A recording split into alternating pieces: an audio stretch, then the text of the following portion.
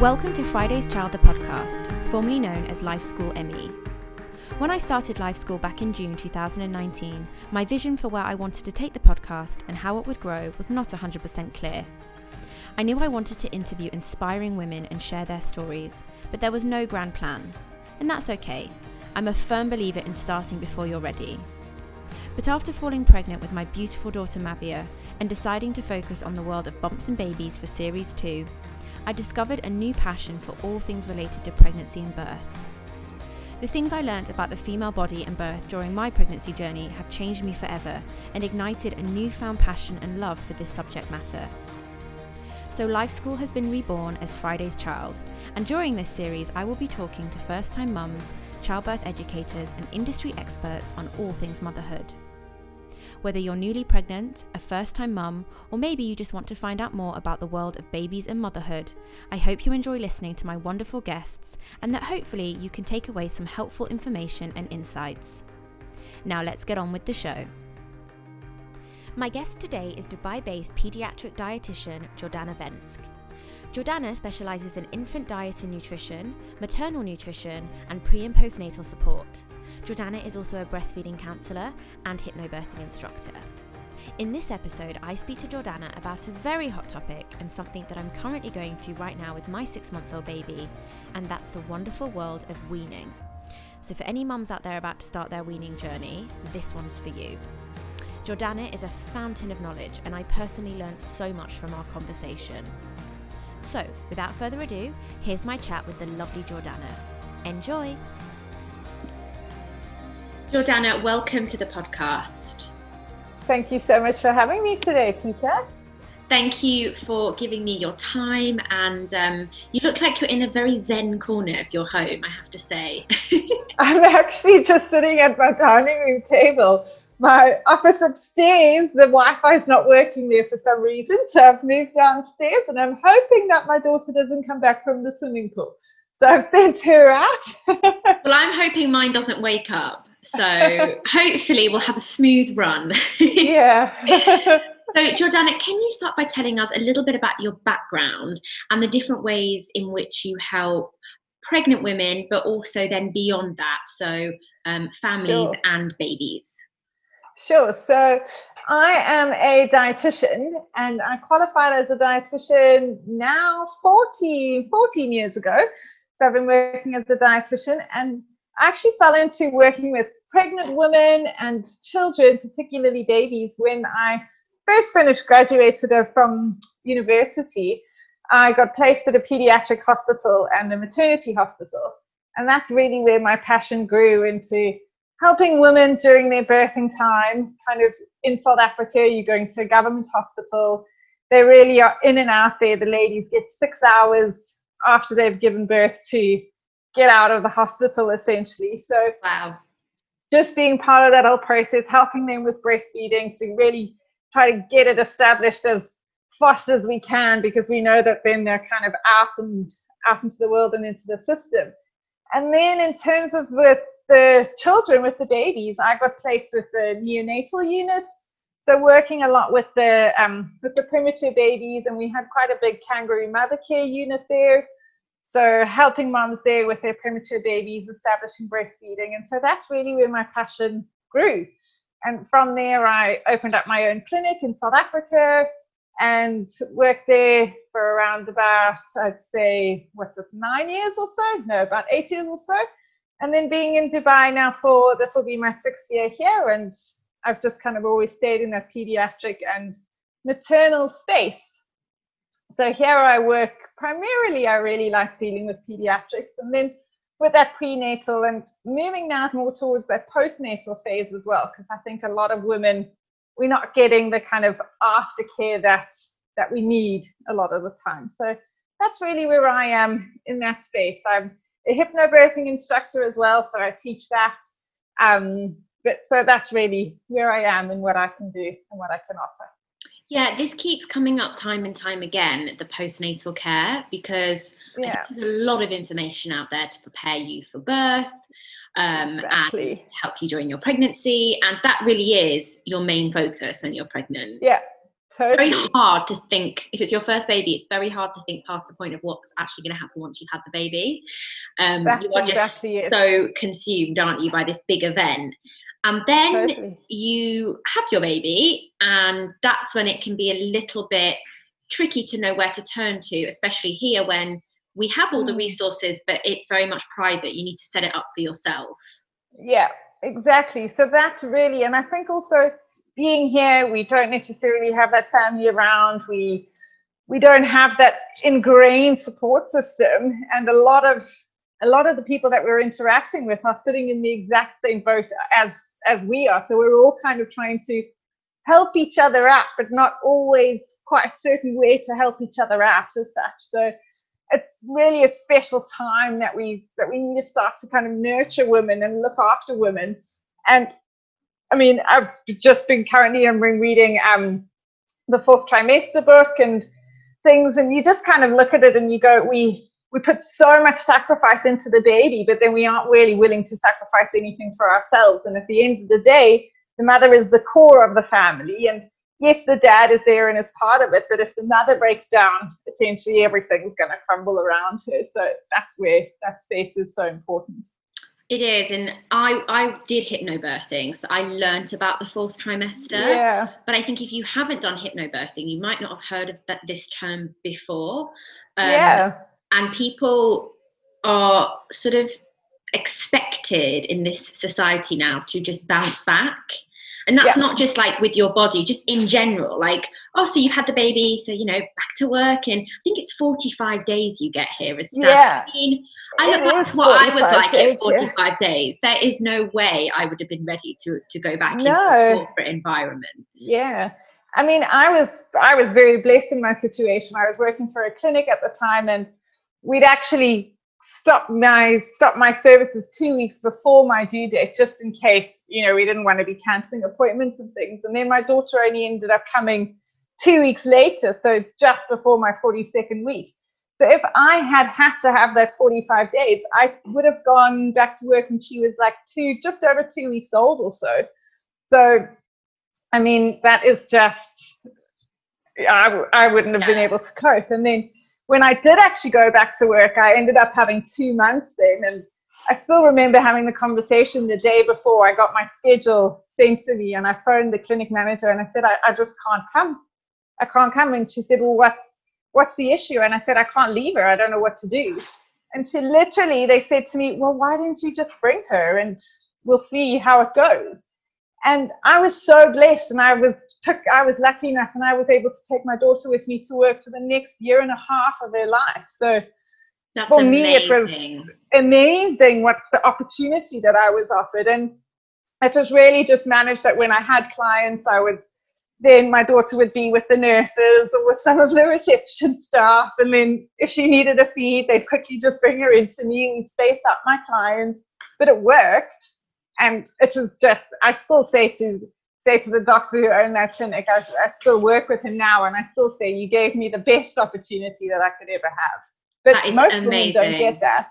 No, they don't. And, you know, I'm really lucky because I freelance at the moment, and I have that flexibility. But even starting with one freelance client when my daughter was around 3.5 months, I was really nervous. I was like, I don't know if I can do this. And it's a tiny scope of work, but I literally don't know if I can manage this. And I felt so overwhelmed and anxious. And look, not every mother feels like that. Some women are different. Some women are desperate to get back to work, and that's okay as well. But I think anyone that is listening to this and is pregnant or has just had a baby, please look into the fourth trimester, because there's a real like science behind it. Like there's a reason why you need to really like pace yourself during those first 3 months. There's a lot going on, isn't there?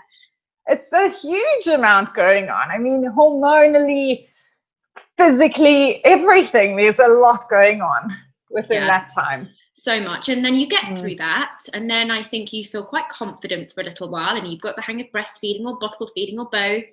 And then comes weaning. Now, you are a baby nutritionist, is that the right yes, so I'm a pediatric dietitian. Yes, that's the correct term. Thank you. Sorry, I still have a bit of a baby brain. And as you'll soon find out through this chat, I am far from a weaning expert. So let's talk weaning. When, how, baby-led, spoon-fed, where do we begin? Okay, so it's such a heated question, and it's very, very confusing for moms as to, or for parents as to what to do, which way. There's kind of such a push towards you should be doing it baby-led, you should be doing it purees, which way to turn to, when do we start doing it? So to start off with, when we're looking at kind of the recommendations as to when to start, WHO is recommending that we're looking at 6 months.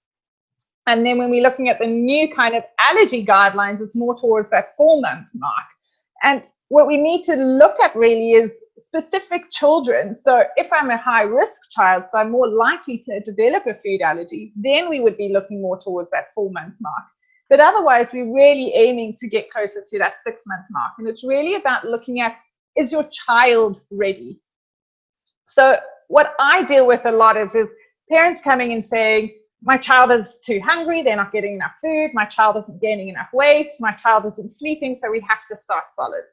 And fundamentally, what we have to first figure out is that starting solids is not going to help with any of those issues. I can tell you right from the get-go, initially, it's not going to help your baby sleep, it's not going to help them grow, it's really not going to be helping. What it can do is it can actually interfere with how they respond to food later on in life. So for me, it's all about looking at the big picture, not just about the here and now. We're wanting our children to develop a good, healthy relationship with food long term. So when they're adults, to still have a healthy relationship with food. We're wanting their digestive systems to stay healthy, that gut flora to be remaining healthy. We don't want to be putting too much pressure on it and start them too early unnecessarily. So I try to look at that bigger picture and really follow your child's readiness signs. And they indicate to us when they're ready to start solids. One of the first things is that, am I actually able to sit up properly?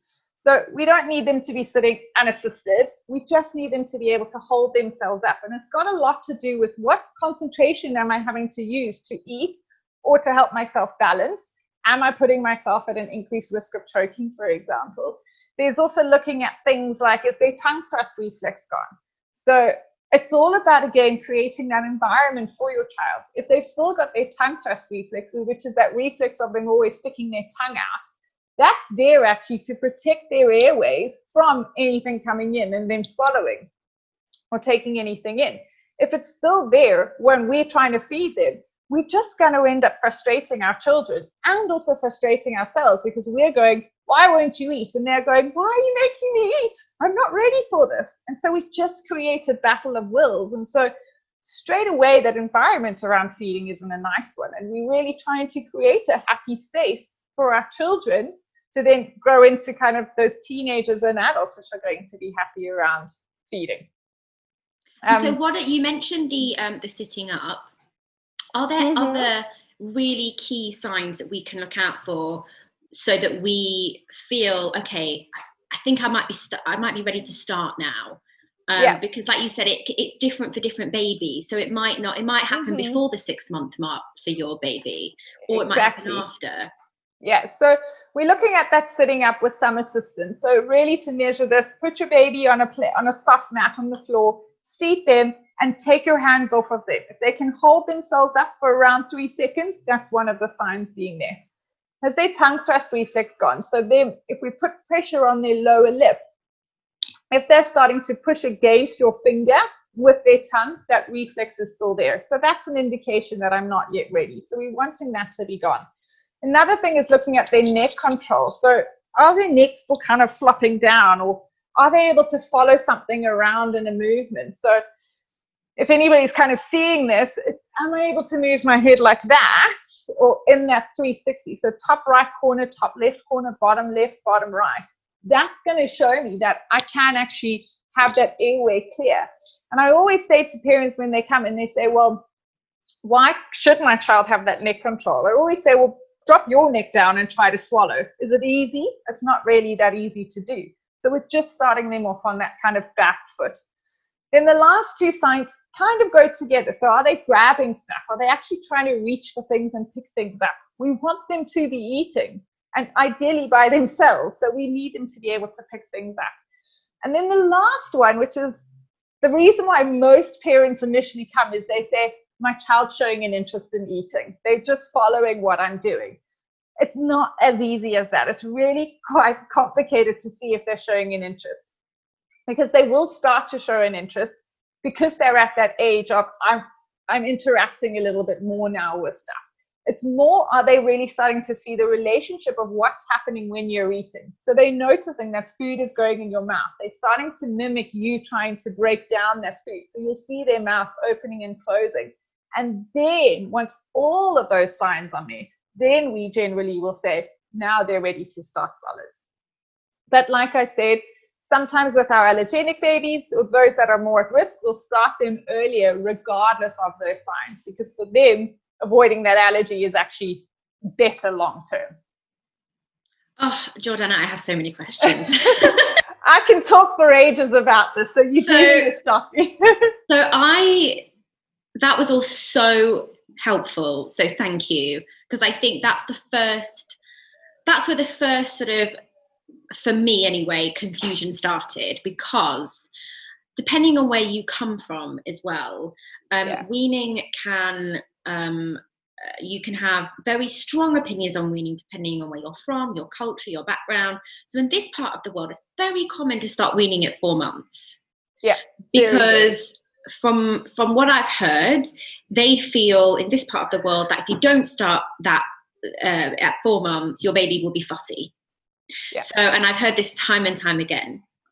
So when my baby was around 4 months, my doctor said, you should start weaning her now.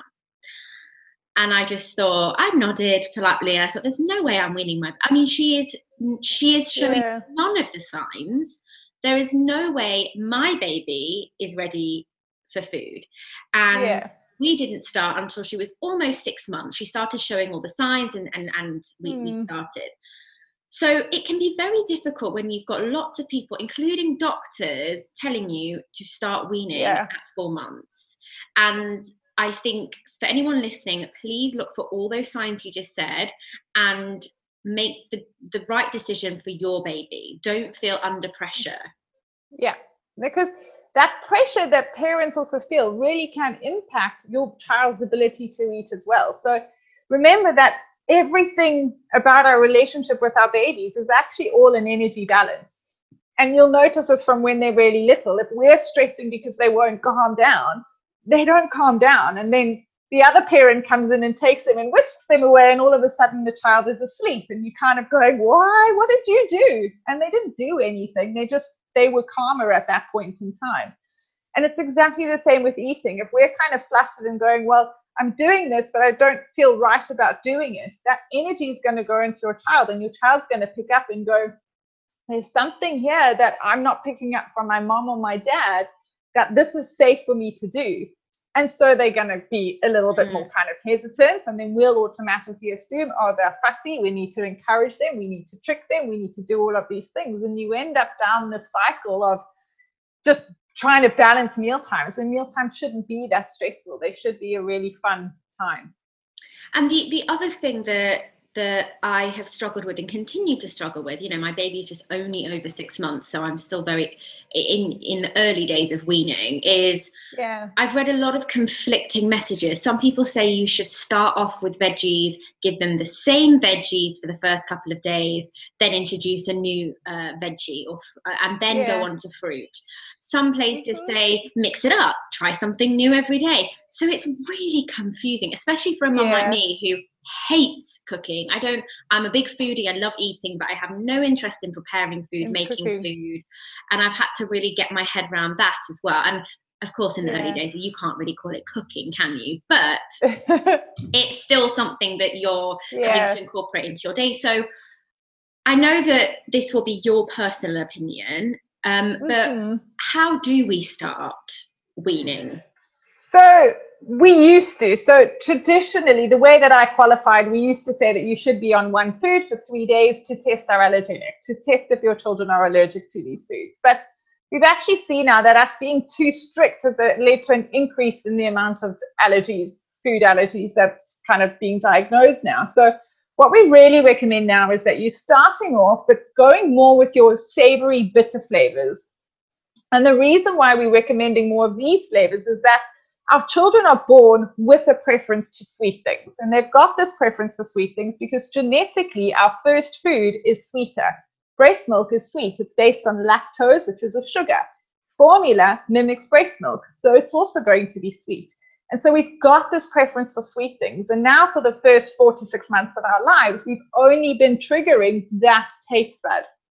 So if we continue just to focus on these sweet taste buds, the other taste buds get a little bit forgotten about. And so we ultimately have to kind of reteach them what they need to be doing. Whereas if we straight off the bat just spin it around and we go, actually, we're going to start off with foods being more bitter, more savory, and we'll explore as much variety there. And then we'll bring in the sweet foods like the fruits or the sweeter carbohydrates, your butternut, your carrots, your sweet potato. Then we start to waken up the palate and we go, right, you need to be working a little bit harder now.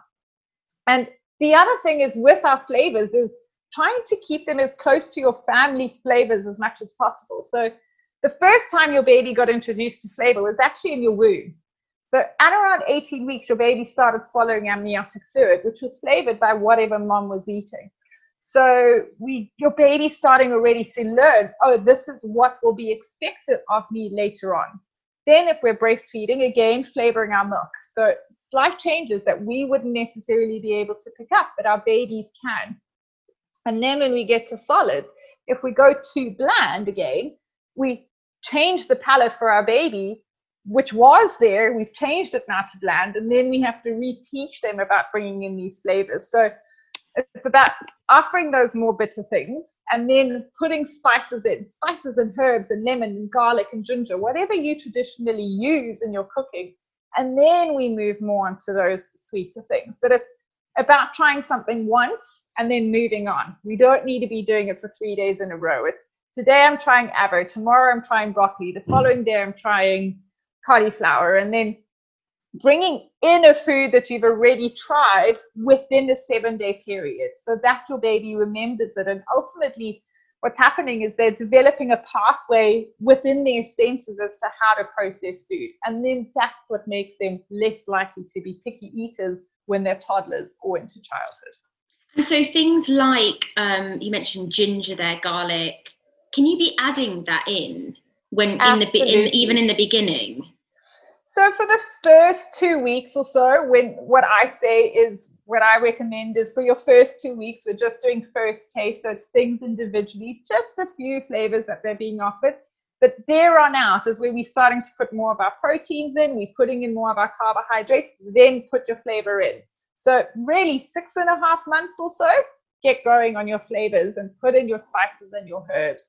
It's really about putting in as much as you can and exposing them that they'll be better eaters. This is where it continues to get confusing because I have various different apps and cookbooks, and a lot of them say, add some peanut butter in, and various different other things, which I'm like, oh, okay, is that safe for my baby? And I actually asked my doctor at her 6-month vaccinations, when it comes to peanut butter, is it just, your normal peanut butter? And he's like, under no circumstances give your baby peanut butter until they're a year old. And I'm like, okay. It's in like literally every book and app I have. So it's so confusing for us new mums. Yeah. Okay, so that's old research. And this is where I've got a great relationship with a lot of pediatricians who are kind of forward thinking, but a lot of pediatricians or doctors, when we actually look at their training, they don't do a lot of nutritional training. They're very limited as to what they're doing. And so they're not necessarily always keeping up to date. Our guidelines changed for our allergy introduction. When I qualified, when I studied, absolutely. That was 14, 15 years ago. Absolutely. We would avoid all allergens for the first year. But now it's about bringing them in as soon as possible. So when I'm working with a parent, actually, I always start off by introducing egg first as my allergen and the whole egg. Then I do peanuts, and then we start to work through the chain of the other more common allergenic foods. So we have what we call the top 8 or the top 9 here in the Middle East.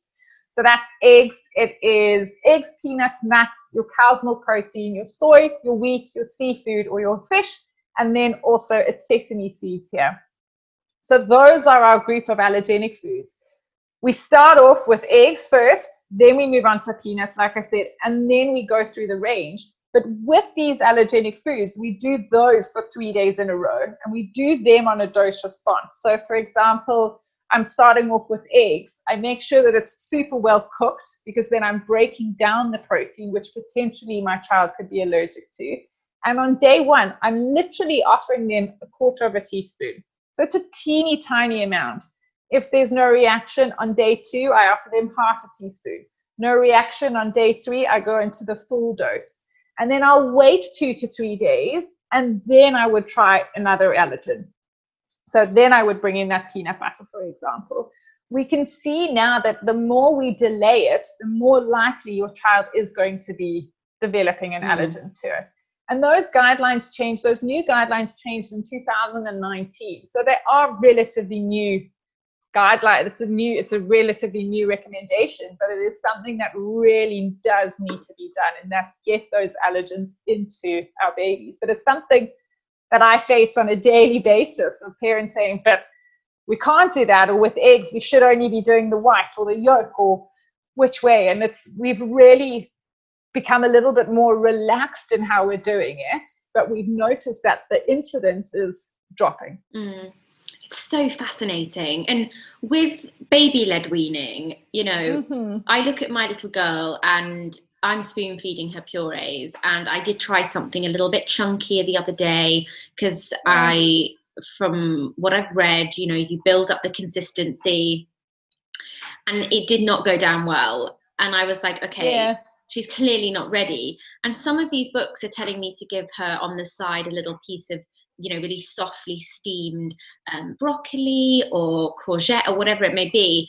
And I just feel like if I hand her that and she rams it down her throat and chokes, we're in big trouble, because I'm home alone. And you must hear that from mums all the time, the fear of choking. So therefore, I'm not giving her any finger food just yet, because I just don't feel like A, she's ready, and B, I'm ready. So I'm just spoon feeding her the puree. And then I look at other mums and I'm like, oh, their baby's eating toast and they're the same age. So how do you know that your baby is ready to actually hold a piece of food and eat it? Like, are there telltale signs that indicate that they're ready? Okay. So you said it actually very clearly. You said she's not ready and I'm not ready. Hey, if you're not ready, don't do it. She's going to pick up on your anxiety and she's going to go straight away, this isn't right for me to do. I'm not sure what to do here. So it's really about finding that balance as to where you are feeling, and then we allow them.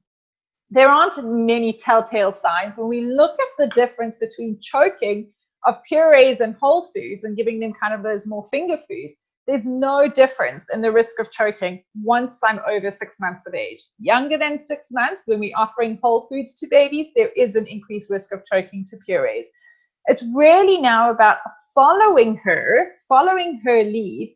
But what I would recommend is that you still offer something whole on the side. If she's interested in it, then let her be. What she more than likely will do is she'll pick it up, she'll squish it in her hands, she might kind of throw it on the floor, and that's it. That in itself has been a massive developmental skill that she's learning to do. She's starting to integrate some of that processing. And to take away an element of the fear is understanding what texture should that food be. So essentially, when we're looking at doing a whole food offer to our babies, is that we're wanting the food to be the size of your finger, the length of your finger, the thickness of 1 or 2 fingers, so like that size, okay? And then it needs to pass what we would call the mush test. So if you had to squeeze that food between your finger, your forefinger and your thumb, it needs to become a puree. That's when we know that it's soft enough that it is now safe for them to be eating. Okay. But for me, it's not, you have to be baby-led, you have to be purees, which is, I certainly find in the UAE in particular, the baby-led weaners tend to be quite hell-bent on, if you've ever offered your child anything with a spoon, you cannot say that you're baby-led weaning. And there's a lot, it's much like that debate of kind of formula over breastfeeding. It's that baby-led over purees, which is better, and you're doing your disservice to your baby. And and things where it's, for me, it's quite I call it kind of baby-led feeding. So we're able to do this response of letting our babies be in charge and guide the process, but we can do it with purees or with whole foods. It's just that with a puree, we're still wanting to ensure that they are getting some whole foods, because by around the age of 8 to 9 months, they should all at that age be eating most of their food, whole foods. But certainly follow her signs, and they will indicate to you. They'll spit it out, not show an interest in that whole food if they're not ready for it yet. And then, you know what, leave it for a few days. It doesn't matter.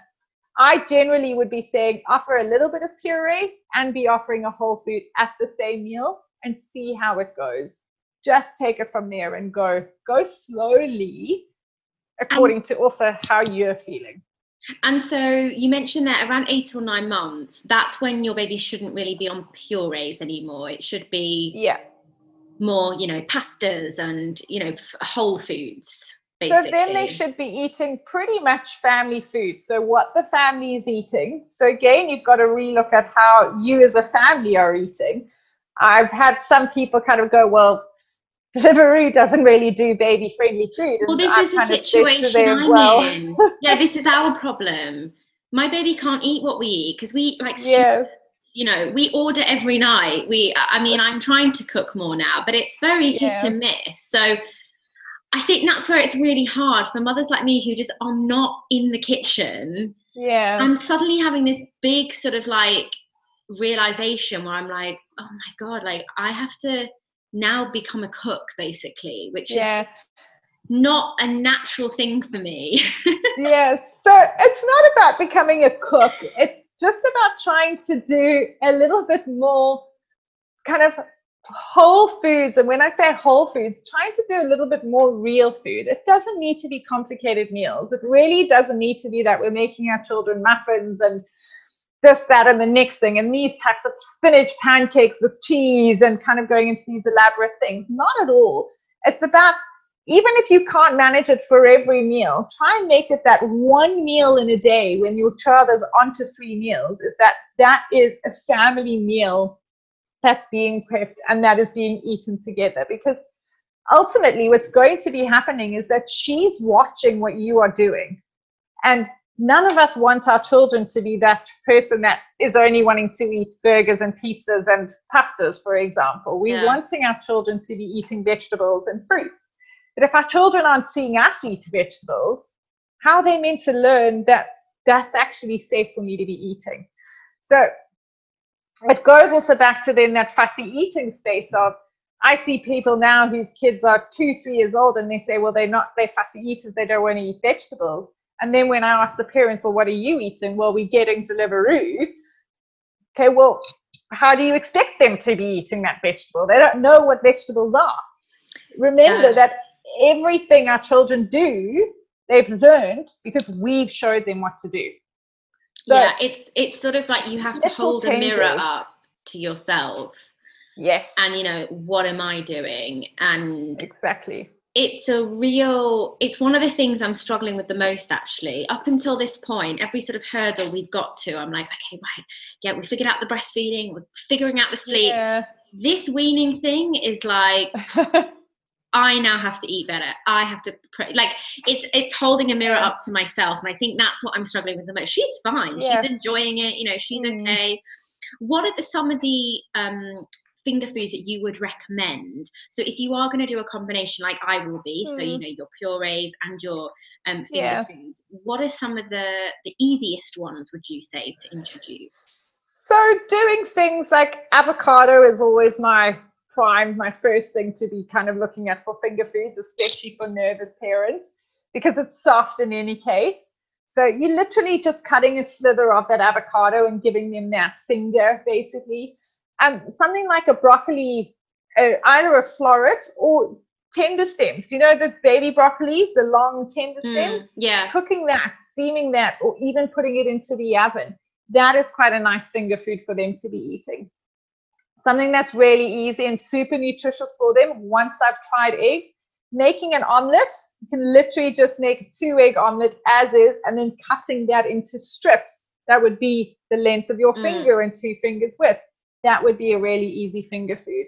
Something like, you mentioned toast earlier. We don't want to make it hard toast, but they shouldn't also be having soft bread at this point in time. So just slightly toasted, cut into fingers, putting on some cream cheese onto that. If they've had any nut butters, putting some nut butter on. That would be a really easy finger food. Or if we're looking at that kind of protein section, making a meatball. That's an easy way for us to be offering them a finger food. Any kind of ball, you're looking for really kind of the size of a golf ball. That makes it easier for them to grab. And if they do break it apart, the pieces aren't too fine. They'll break off into still quite big chunks that they're able to pick up and manage and figure out what to do with. Fish, salmon, any kind of fish, super easy to flake. So you can just literally take salmon, squeeze of lemon juice, pop it in the oven for 20 minutes, take it out, you flake off some pieces, and there you go. A finger food, but then at the same time, a meal for you. Yeah, okay, amazing. And before we move on, you also mentioned about once they're on 3 meals a day. So at what point should our babies be on 2 meals? Because right now we're very much sort of, I'll offer her like either a breakfast and a dinner or a lunch and a dinner. And then I just see how she's feeling that day. So again, just kind of following her lead, but at what age should they really be having those 3 set meals a day? So you'll get to those 3 meals anywhere between 7 to 7.5 months, I'd say. It's following their lead. With my daughter, I only really started to get to her 3 meals per day at around 7.5 months, where we were kind of going, okay, here's your breakfast, your lunch, and your dinner. It's not a time to be rushing. Essentially those first 2 months of you starting solids is also a lot more about them playing, exploring, feeling, touching, smelling, seeing than them actually eating the food. Okay, great.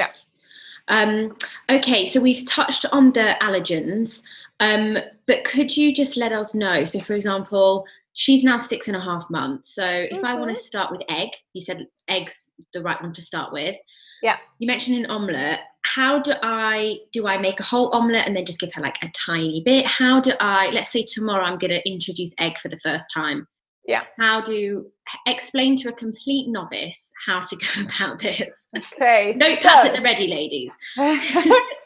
So if you are doing more purees, you can literally be taking a boiled egg.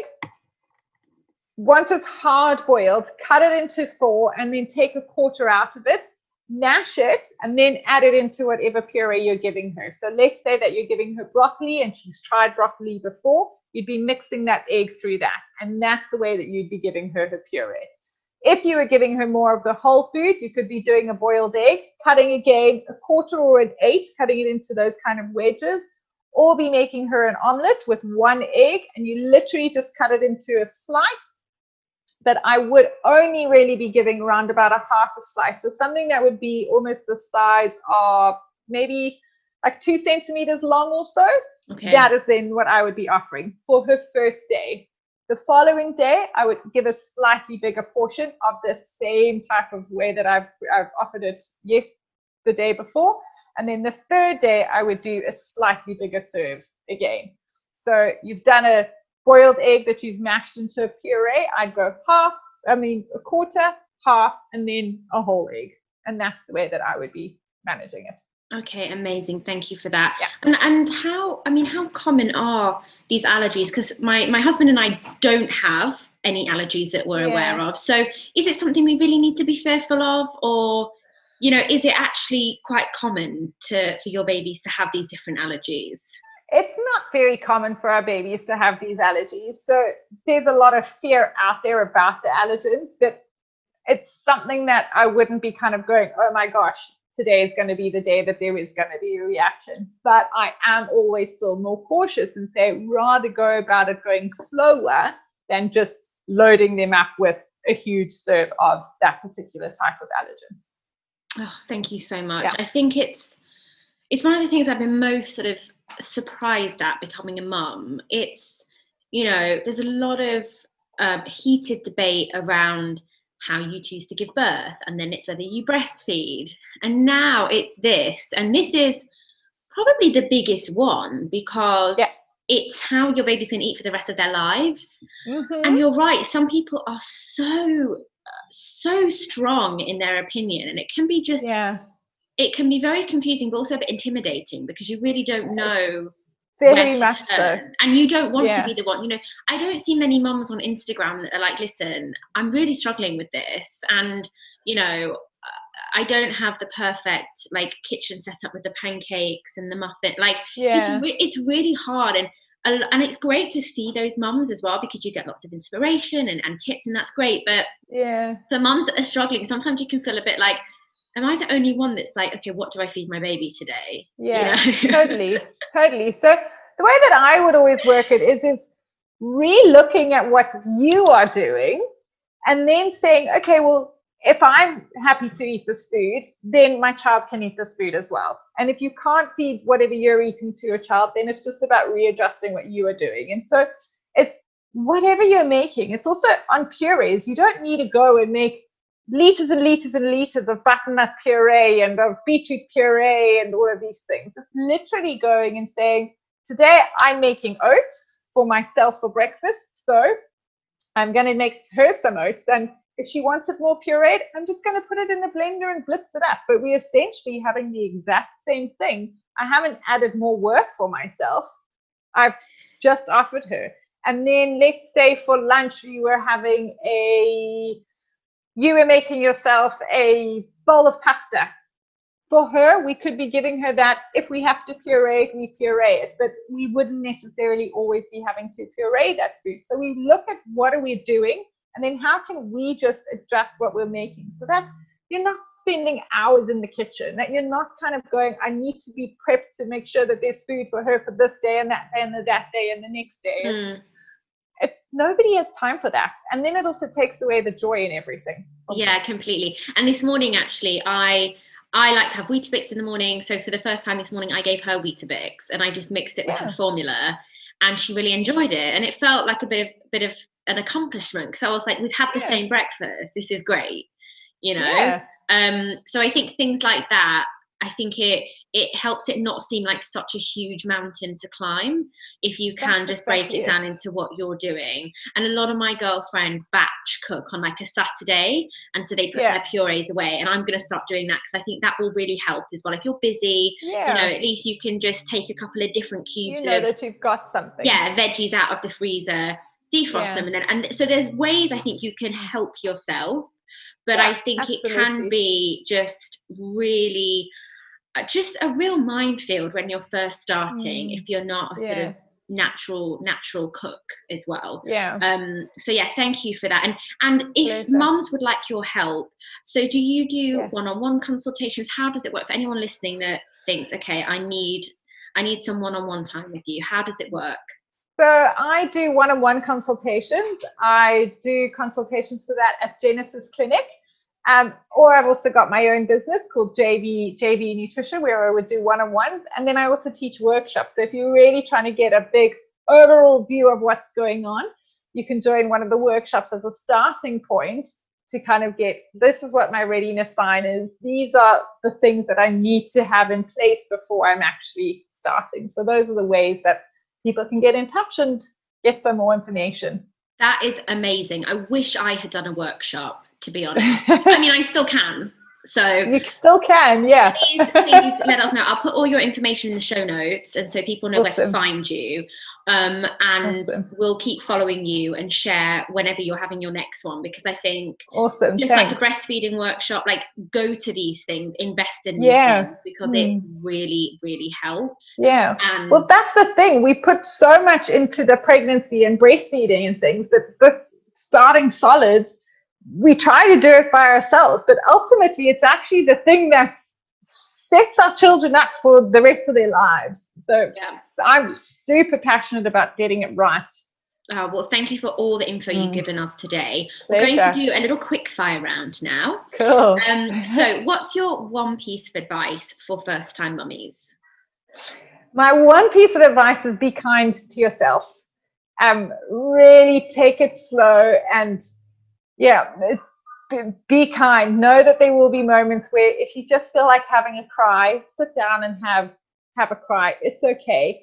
And another little piece of advice on that being kind is remember to take some time for yourself. And I certainly found this when my daughter was born. I'm actually a massive introvert, love speaking to people in big groups and like teaching workshops and things, but I really look after, I need that small space around me to kind of recoup my energy. And somebody told me this when I just had Frankie. They said, you actually need to remove her, because as much as you are just you and her by yourself, you still aren't by yourself and regaining your energy. So it's look at how you actually are recuperating your energy, because I thought I was doing fine because I would take that time. But babies take a lot from us. And so it is getting that walk outside by yourself for that 15 minutes or something. So being kind and looking where you recover yourself as well. It is so true. And the amount of times I'll think, oh, I'm going to treat myself. I'm going to go for a walk, but with baby. And that's fine. But you often forget to do things actually on your own. Like you just forget. And when you do them, you feel so great. And then that makes you feel better. You've got better energy. You don't need to feel guilty about that. I went for my first ladies' night with a girlfriend in December, and baby was with her dad. And God, it felt good. It just, it felt amazing. And, you know, do it when you're ready, but it really does give you a little a boost, whatever it might be, you know, going to get your nails done, whatever it is. Yeah. I'm all for it. What are your top 3 essential items for first-time mums? A baby carrier. Well, for me, top number 1. It's something I still use actually with my 3-year-old. When we go for our little adventures, we go out to the mountains, I still put her in her Ergo Baby on my back and off we go. So baby carrier is essential.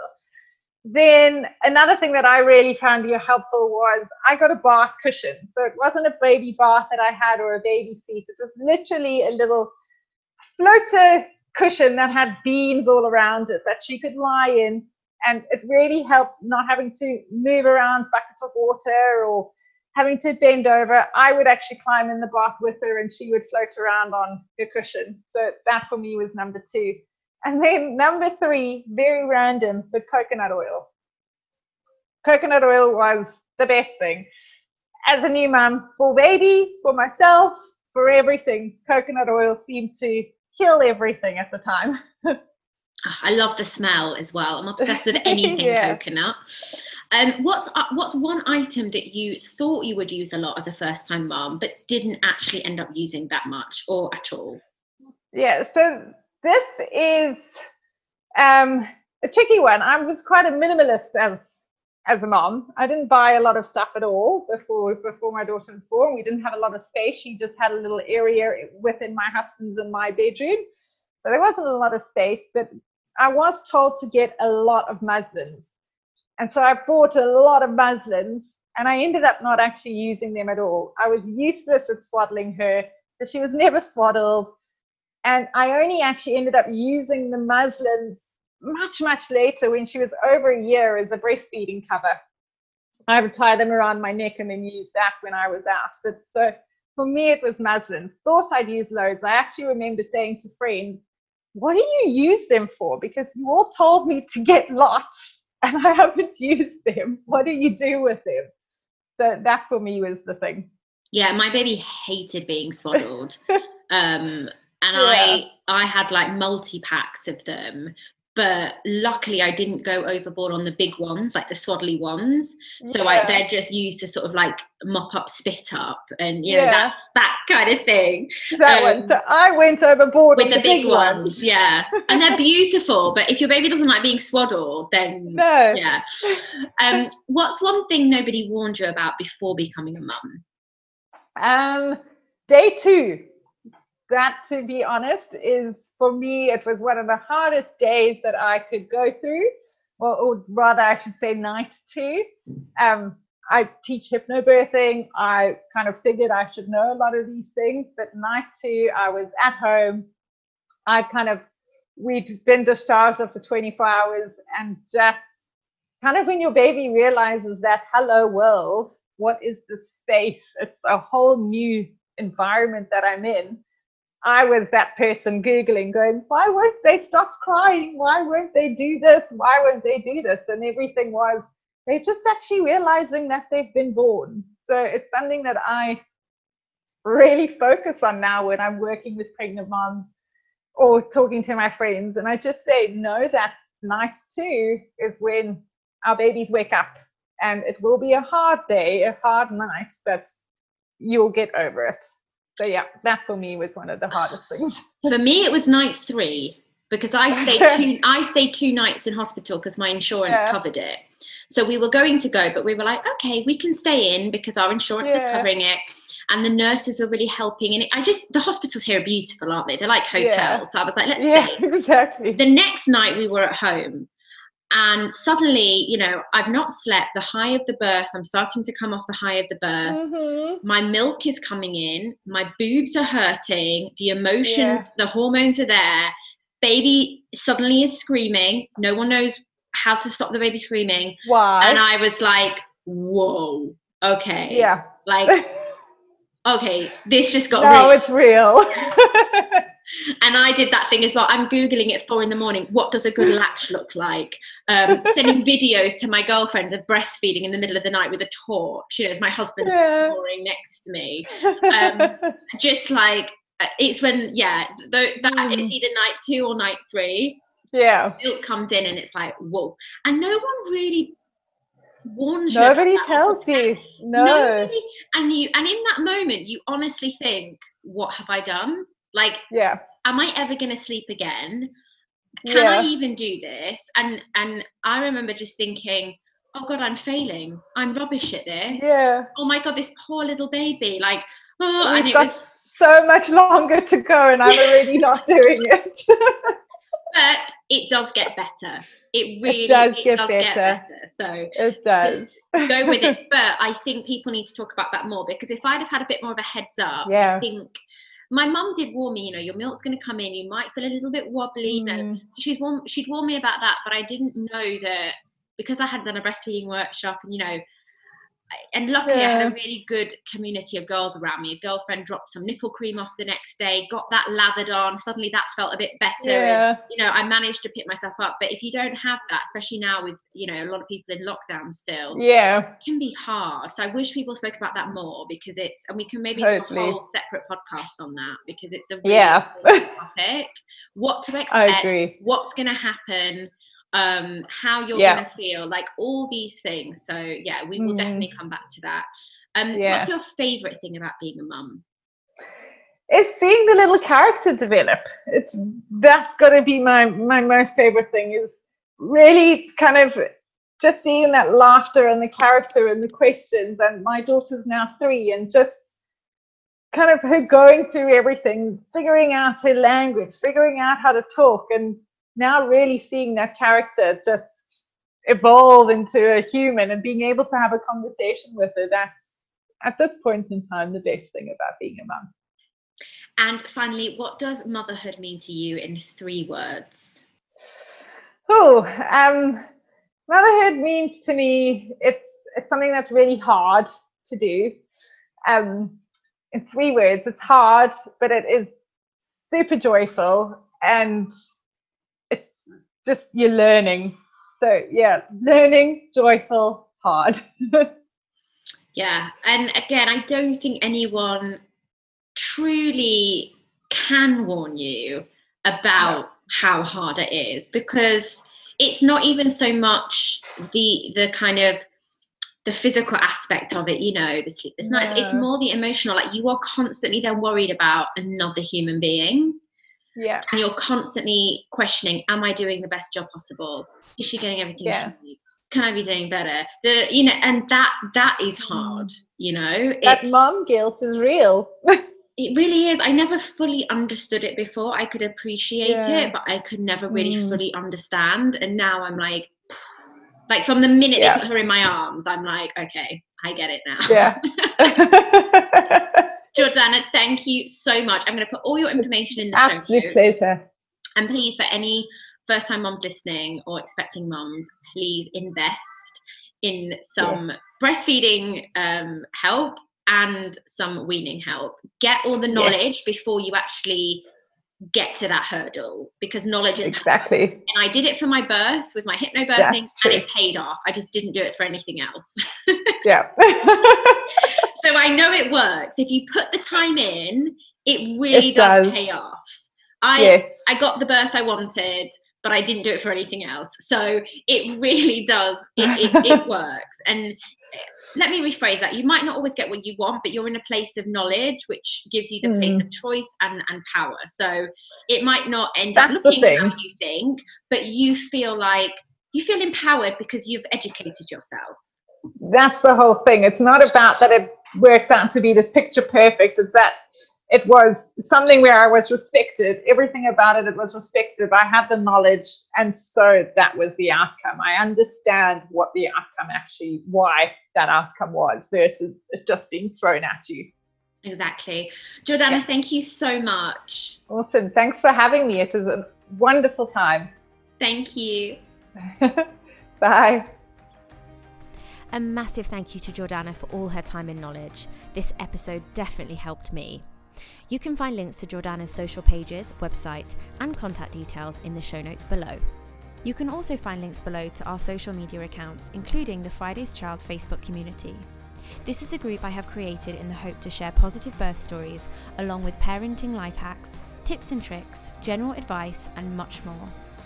And finally, I would be so grateful if you could show some love and please rate, review, and subscribe to Friday's Child the podcast to help us reach more wonderful mamas. Until next time, thank you for listening.